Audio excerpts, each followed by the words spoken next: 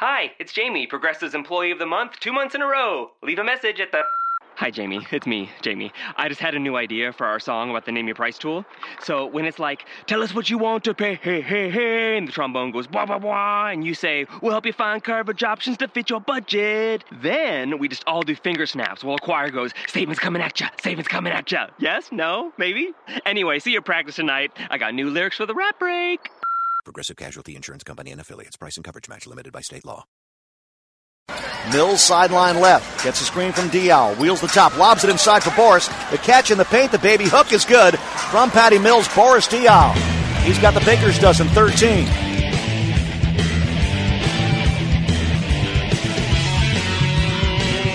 It's Locked On Jazz for the 4th of August.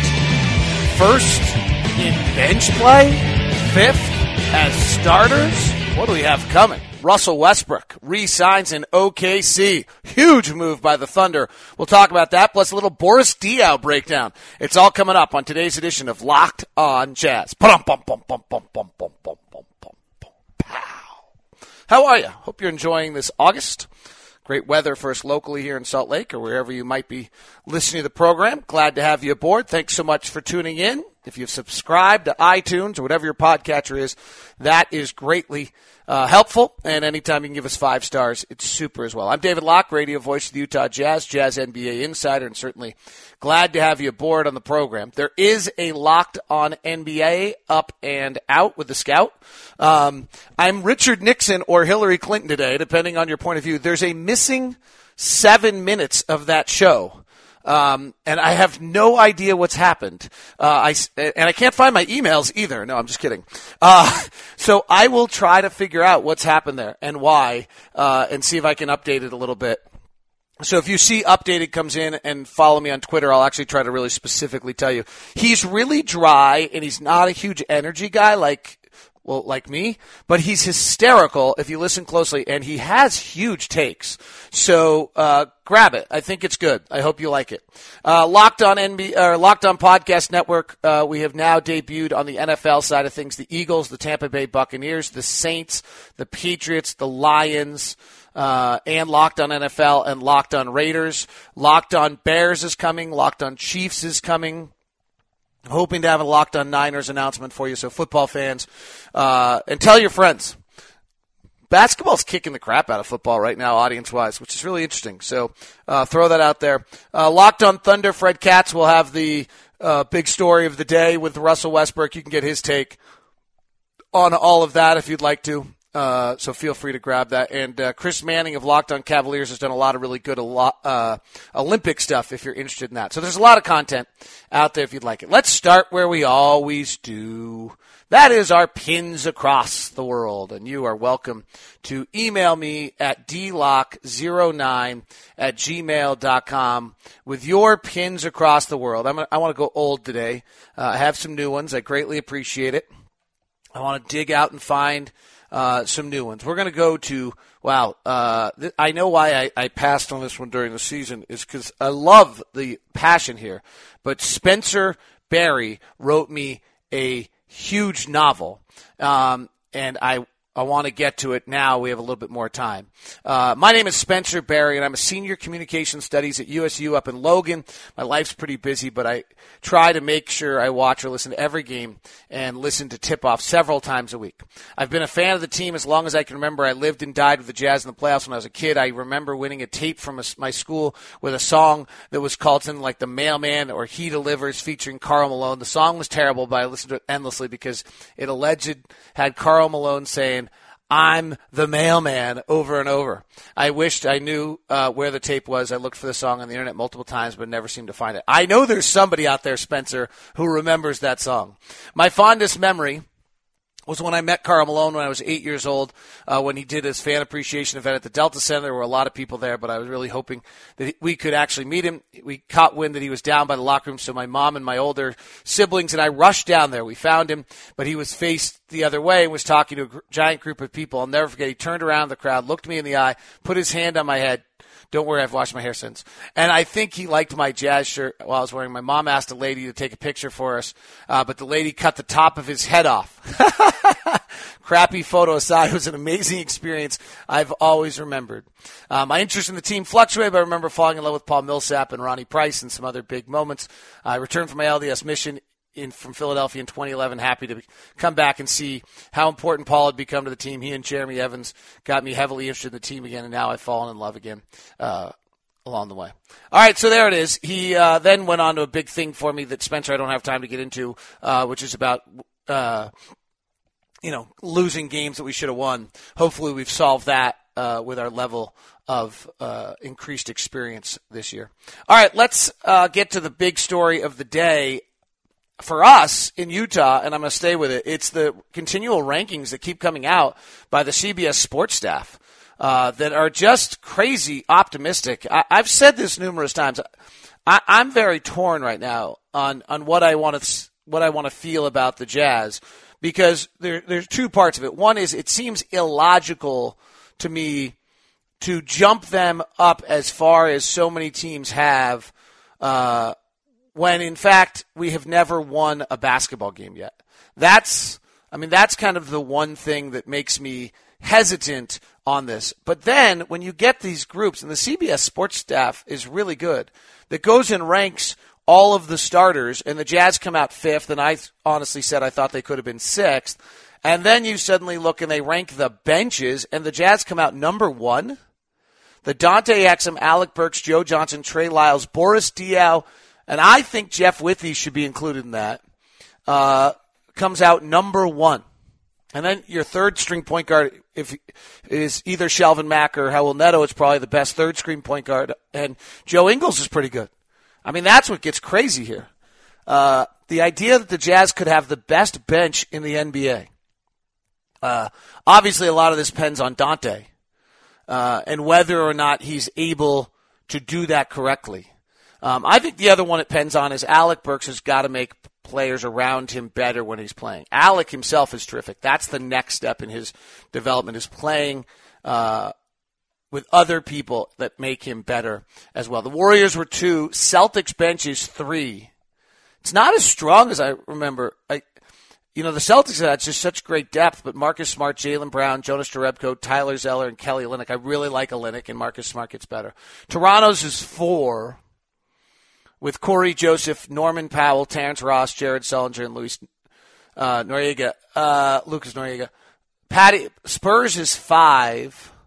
Dwayne Dedmon is their backup center now without Boban. That's the weakness there. Cavaliers is 6th. Without Dellavedova, they're relying on Mo Williams and Channing and Mike Dunleavy now. Portland, they went Shabazz Napier over Trey Burke. I actually think that's a mistake. I would probably rather have Trey Burke than Shabazz Napier. Otherwise, they're pretty darn good. I actually think they should be ranked higher than 7th. 8th is Chicago, where I can't tell if their bench or their starters are better. Jeremy Grant, Tony Snell, Doug McDermott, Taj Gibson, and Bobby Portis. So they moved Mirotic into the starting lineup rather than Gibson in that. McDermott showed some signs last year. Bobby Portis showed some signs last year. 9 is the Knicks. It's so funny. In every ranking everywhere, Chicago and New York are just right next to each other. I can't wait till the numbers come out for Pelton's stuff, which takes away some of the emotion and feeling.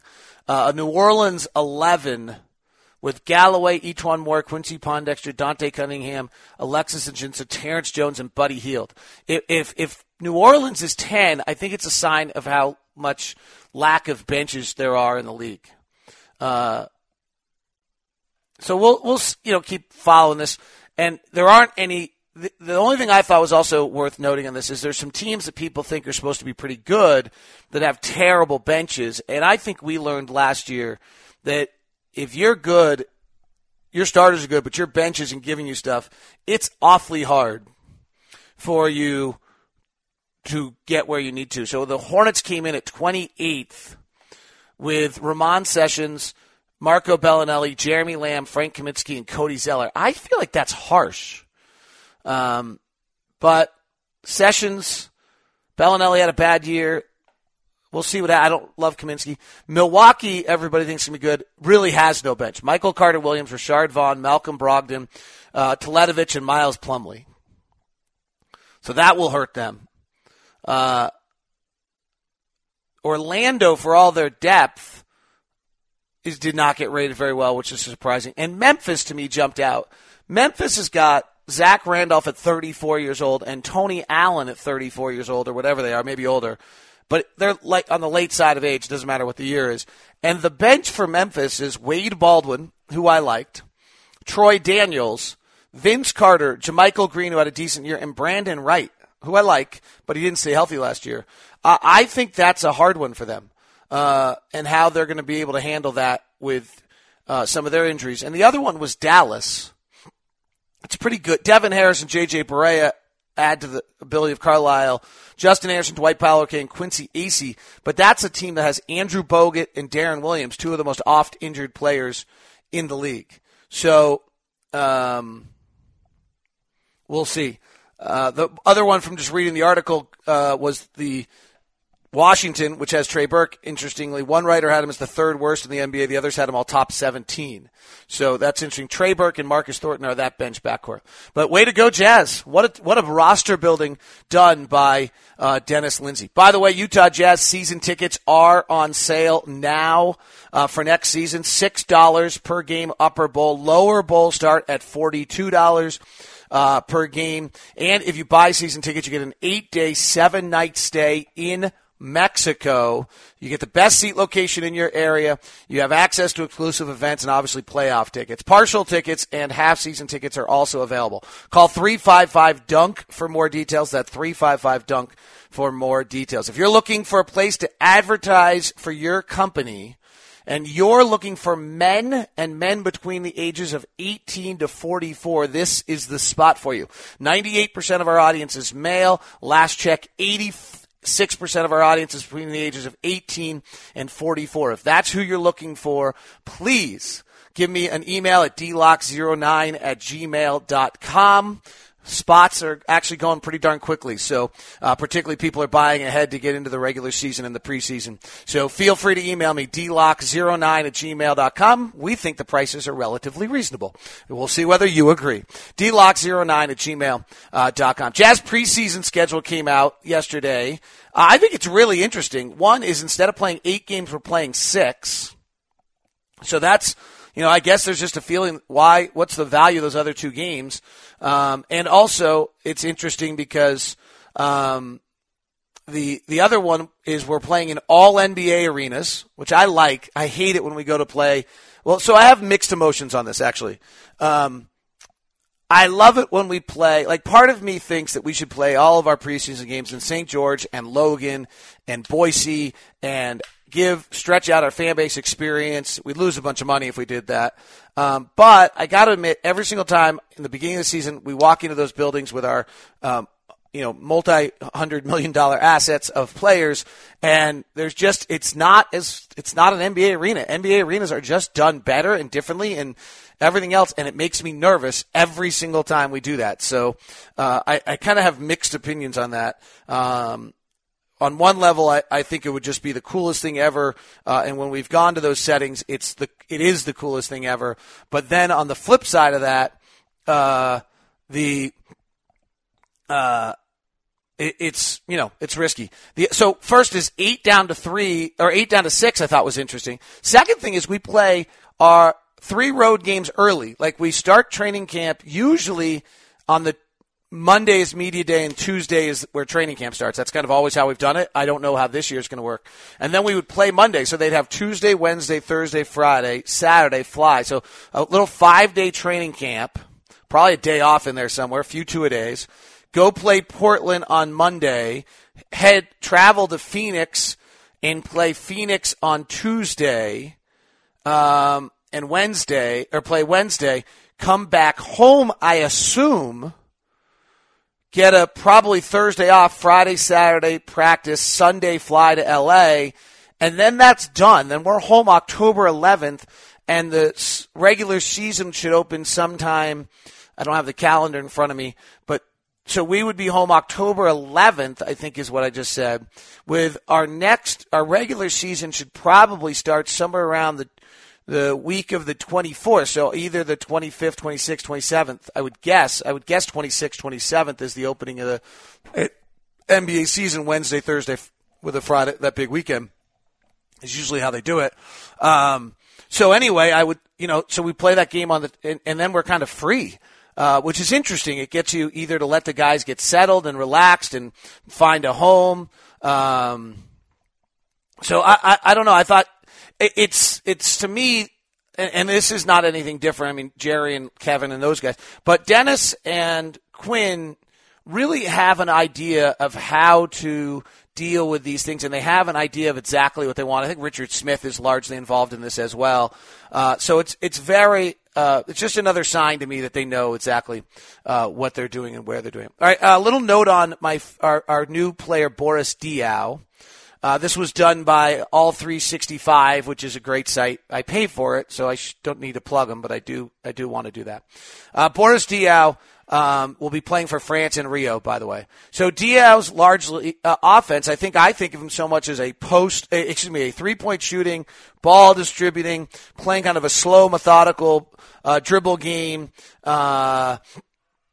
things like that. But he points out that 39% of his offensive plays came in the post. The second highest to Marcus Sol. Marcus Sol was the highest. That's also a 58% increase from the previous season. So it's unique maybe to how San Antonio was structured last year, but it also might be unique to where Boris's skills are going at his age. His post efficiency was the third best in the NBA behind Durant and West. He made 63% from shots in the post. So if you have him on the floor with Trey Lyles and three of our other wings who can all shoot, and you go put Boris in the post, and you don't double, he's crafty enough, he's beating people, which gets interesting. His average shot distance, by the way, last year was 8.7 feet, which is 3 feet closer than the previous season, and his closest in 10 years. Remember this about Boris Diaw. He came into the league as a point guard out of Atlanta. I was talking to, I think it was Laird of Simply Smarter. Great company out of Ogden. I think you'll hear more about him on the show the other day at a golf tournament for the Bear. And he was telling me about how he did this draft express work early, and Boris Diaw was his guy. So now 15 years later, he gets to have him. The Spurs scored points on 10% of Diaw's passes this last year, and that's 10% higher than the season before. Now, that could just be 9 to 10, by the way. It's 10% higher, frankly. But that also shows you kind of that he's in the post really conducting. Diaw had 206 touches in the post last year, which is about 3 a game. And among players with at least 200 post touches, his assist percentage was the 4th best. The only players better, Jimmy Butler, Draymond Green, and Al Horford. Really interesting stuff. So great work there on what Diaw brings. Kind of exciting, frankly, to hear that. You got a bench guy who really has some things he does at an elite level. Awesome stuff. So great work there. All Ball 365. The big news of the day, and as I said, I'd expect Fred Katz at Locked on Thunder to get into this, is the signing of Russell Westbrook. First off, I just think you got to tip your hat to the Thunder. I know, like my insides quiver when I do it, but you really just have to tip your hat to them. To have Westbrook sign this extension, what they were able to do is they truly were able to communicate to Westbrook everything positively. The only risk, Westbrook makes more money on this deal. He's in the market to make more money. The only risk here is he actually becomes more tradable. And so that allows for this allows the Thunder to actually get, right now the Thunder can't trade him. If he announced he was leaving, the Thunder would have no chance. They can't trade him. So what they were able to do is get to Westbrook and say, hey, let's give this a shot. Let's see what we can build around. Let it be your team. This is your town now. The fans are going to love you for more than ever before. Let's see what we can do. And it makes them a viable playoff team. I don't know if it makes them a championship team, but frankly, when we talk about the Jazz as the 4th best team in the West, I think the Thunder have a pretty good claim to that. They've been through a lot more as a group, even if it's not with Durant. Though on the other end, they also have been, they didn't make the playoffs the year Durant got hurt. So, I think that you end up with a fairly mixed bag there is how you want to look at it. But I just got tip my hat. The Thunder gain 1, Westbrook. 2, there's no question he's a max player. And 3, they frankly now have an asset they can trade if they want to. We may find out there's a no trade clause or that there has to be an agreement to trade. There's a lot of little stuff in there that we're going to find out in the next day or two. But that was what the only thing they probably had to try to talk Westbrook in is that, hey, we won't trade you somewhere along the way. Final thing I meant to mention earlier in the program, and I should have, is I saw Gordon Hayward the other day at the really wonderful event in South Salt Lake City where the Jazz put in their 13th new court. Gordon was in great mood. He's had a great summer here. He was particularly fired up about his tennis. I don't know if you're following this, but so Gordon went to a celebrity event for type 1 diabetes and was in the celebrity tennis tournament. When he got there, he found out that they actually had a regular tennis tournament. And so Gordon has just entered the tennis tournament. First time he's really played in 3 or 4 years, or excuse me, in like 13 or 14 years. He's hit the ball like 3 or 4 times, he said, since he stopped playing. And he went out and played in the tournament. He won his first match, and I believe I've heard that he won last night as well. His round 2 match that he won, says Haley said on Twitter. He had a good crowd. He had Dante there and Alec Burks there rooting him on. Could you imagine if you entered into one of these tournaments and all of a sudden your opponent is Gordon Hayward? It's hysterical. It'd be absolutely incredible. So G has advanced to the 3rd round of this tournament. I don't know a lot about it. It's a tournament for diabetes, stage 1 diabetes, fundraising and research, and he's loving it. I talked to him about it the other day. He said, I said, where are you on your competitiveness compared to your game? He's like, my competitiveness is like 100 times past where my game is. I'm rusty. I'm not quite sure how to do things. I don't have quite the level I once did, but he's battling still and loving the competition. It's probably great cross-training. And so Gordon is out there playing in a tennis tournament. I just think it's an hysterical story for the offseason and tells you a little bit about Gordon's desire for competition at all times and then his athletic ability to be able to bring this back. So really, really cool story along the way. All right, that is the word today. By the way, I think I tweeted this out, but Andy Bailey has some really good stuff at today's Fast Break. .com, which is part of the FanRag Sports. Check that out as well. This has been an edition of Locked On Jazz. I'll be back with you on Tuesday of next week. Then I've got an interview with Ron Boone scheduled for Thursday of next week. We'll probably go back in the history of the Jazz on Tuesday with Kurt Kragthorpe as well. And then I'll try to get you some interviews for the rest of August and September. I'm actually going to hopefully take a little break here, go actually on vacation and do that. So that's the plan here. Hope you enjoyed the show today. Have a good one.